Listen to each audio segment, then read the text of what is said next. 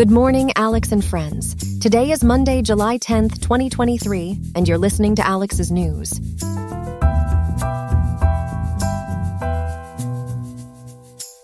Think about grabbing your sunscreen and staying hydrated riverside, because it's a hot one today with a high of 95.4 degrees and the mercury dipping to a low of 65.1 during the wee hours.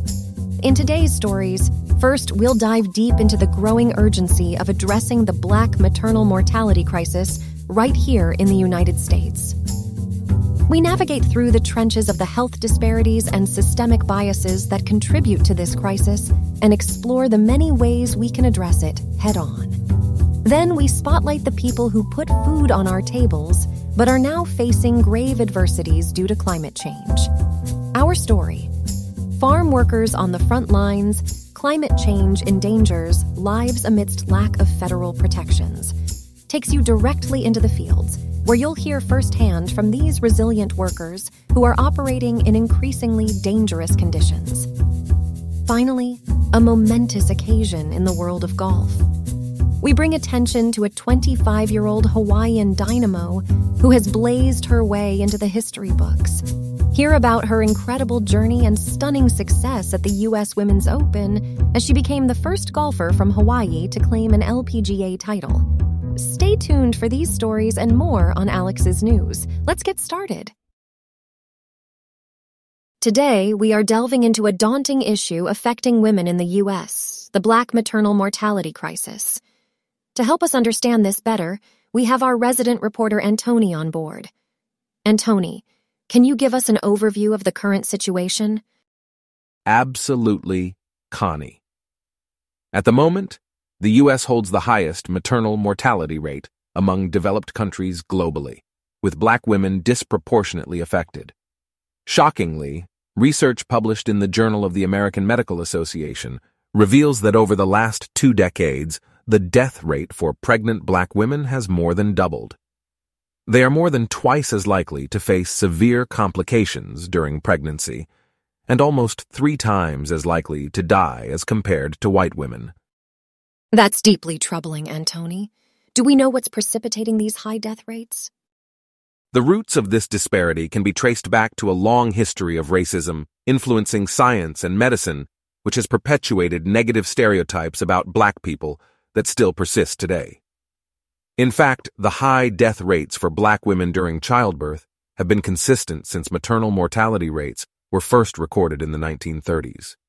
It merits noting that this is not a recent issue, but a long-standing crisis. So what steps are being taken to address this, and are they effective? That's a crucial question, Connie. Though efforts have been taken, they've been insufficient. Karen Sheffield Abdullah, a nurse midwife and a professor of nursing at the University of North Carolina, Chapel Hill underlines the need to improve maternal health outcomes for Black women through comprehensive action. This would mean executing supportive policies, enhancing healthcare access, and providing ample support for pregnant Black women. However, solving this issue isn't straightforward. Can you elaborate on why that's the case? Certainly, Connie. One of the significant roadblocks is the lack of awareness among the general public. Complete resolution of this issue isn't possible without a broader understanding of it. This brings to light the importance of targeted education campaigns and public dialogue to bring the crisis to the forefront and generate support for Black women during pregnancy. This crisis certainly can't be ignored any longer. How can we ensure that we make progress? For change to happen, we need to abandon the complacency that has allowed this issue to be overlooked for too long. Urgency is required to dismantle the systemic barriers contributing to these disparities in maternal health outcomes. This means addressing racial bias in medical care, improving access to healthcare services, and fostering culturally sensitive care. It's a multifaceted challenge that demands comprehensive solutions. So, in conclusion? In conclusion, Connie, the Black maternal mortality crisis is an immediate concern that demands immediate action to ensure equitable maternal health outcomes for all women, regardless of their race or ethnicity. Greater awareness, comprehensive policies, improved health care, and increased support for Black women must be prioritized for real change to take place. It's alarming to think about the severity of this crisis. Anthony, thank you for providing us with this in-depth analysis. Next, after the break, we'll be covering... Our second story today takes us again into the ongoing conversation on climate change, but this time we delve a bit deeper to its effects on farm workers. Ellie, you've been closely following this issue. Can you break down the situation for us? Absolutely, Connie. Simply put, climate change is having a severe impact on farm workers who are on the front lines of this global issue. As temperatures soar to record highs, these workers are subjected to increasingly dangerous conditions. And here's a staggering statistic. That's a heart-rending statistic. So essentially, without any significant federal protections, they're subjected to these dangerous conditions? Can you talk more about the consequences of this lack? Certainly. The harsh reality is that in the absence of a federal heat standard, their situations become even more precarious. While some states like California have taken proactive measures, such as setting up their own heat protection regulations, the lack of comprehensive federal protections means many farm workers across the nation are left exposed to potentially hazardous working conditions. Let's dig a little deeper into these proactive steps you mentioned that California has taken. What do they entail? In California, they've put in place state-specific heat protection regulations. These include guaranteeing access to fresh and cool water, allowing workers shade breaks during high temperatures, and continuously monitoring their health to recognize any heat-related issues. But it's essential to remember that this kind of protection isn't standardized across the country. Yes, it looks like these issues are not as clear-cut as one might think. Is climate change the only factor here, or are there other considerations in play? Good question, Connie. It's crucial to understand how these problems intersect. It isn't just about climate change. This situation emphasizes the intersectionality between climate change, sustainable farming practices, and workers' well-being. Experts and farm worker organizations stress the urgency of shifting towards sustainable agriculture to lessen greenhouse gases production, which can slow down climate change at its source and ensure the safety of workers. It is inspiring to consider that sustainable practices could potentially address this dire issue. What might the bigger picture look like if these changes are implemented nationwide? The desired outcome would be a future where a commitment to sustainable farming practices is standard, actively contributing to the mitigation of climate change impact and prioritizing worker safety. It could be transformative for the industry and, importantly, life-saving for farm workers. And there seems to be a human element that brings these issues sharply into focus. Could you touch on that? Absolutely. The narratives of farm workers enduring extreme heat throughout their careers are deeply moving. Their stories emphasize just how urgently systemic change and increased protection is needed as their livelihoods are directly impacted by climate change effects. The connection between climate change, worker safety, and sustainable farming is clear, and the need for action is urgent. Ellie, thanks for your analysis on this serious situation faced by farm workers due to climate change. My pleasure, Connie. Looking forward to your updates on this.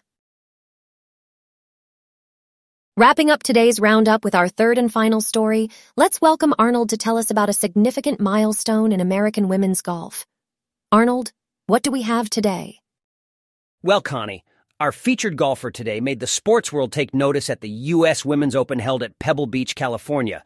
Allison Corpus, a 25-year-old Hawaiian golfer, secured her first-ever LPGA title. It's safe to say that Corpus made quite a historic splash, as she's the first American in 2 decades to win this coveted title. 2 decades? Wow, that is something. What was the key to her victory? Corpus was outstanding throughout the whole event, Connie. She sealed her win with a 369 on the last day, leaving her at a total of 9 under 279. That was 3 shots better than her closest rivals. What is more, she was the only contender to break par for each day of the tournament. This shows her exceptional capabilities and the mental strength required under such pressure. The event being at Pebble Beach for the first time, how impactful is that? Hosting the event at Pebble Beach indeed amplified the significance of her victory. This was the first U.S. Women's Open to be played there. Corpus expressed her admiration for the prestigious golf course, as well as the honor of winning a major championship on it. Essentially, her composed manner through the tournament highlighted her maturity and focus. And I heard something about Obama congratulating Corpus? That's right, Connie. The magnitude of Corpuz's victory earned her recognition far and wide. Former President Barack Obama, a fellow alumnus of her school, congratulated her via Twitter. Also worth mentioning is that Corpuz was rewarded with a $2 million prize, the largest ever for any LPGA major champion. This certainly illustrates the prestige and significance of her win. It truly is an exceptional achievement. Now I understand there were more records broken by Corpuz. Could you tell our listeners more about that? Most assuredly, Connie. Corpuz grew up in the same state as Michelle Wee West, another major champion, and with this win, she joins Wee West as the only Hawaiian major champions. She also broke Wee West's record as the youngest player to qualify for the U.S. Women's Amateur Public Links when Corpuz was just 10 years old. Her talent and dedication to the sport were evident even from such a young age. Amazing. So what could this mean for the future of women's golf? Allisen Corpuz's win at the U.S. Women's Open at Pebble Beach isn't just her first LPGA title, but also a significant moment for American women's golf. Her exceptional performance, calm approach, and record-breaking accomplishments depict her as a trailblazer in the sport, inspiring young, aspiring golfers nationwide. Thank you for sharing this exceptional story, Arnold. The journey of this young rising star is certainly an inspiration for so many. That's all we have for now. Today's episode was made with GPT, ElevenLabs, and a program written by you. I hope you have a great day. I'll see you tomorrow, Alex.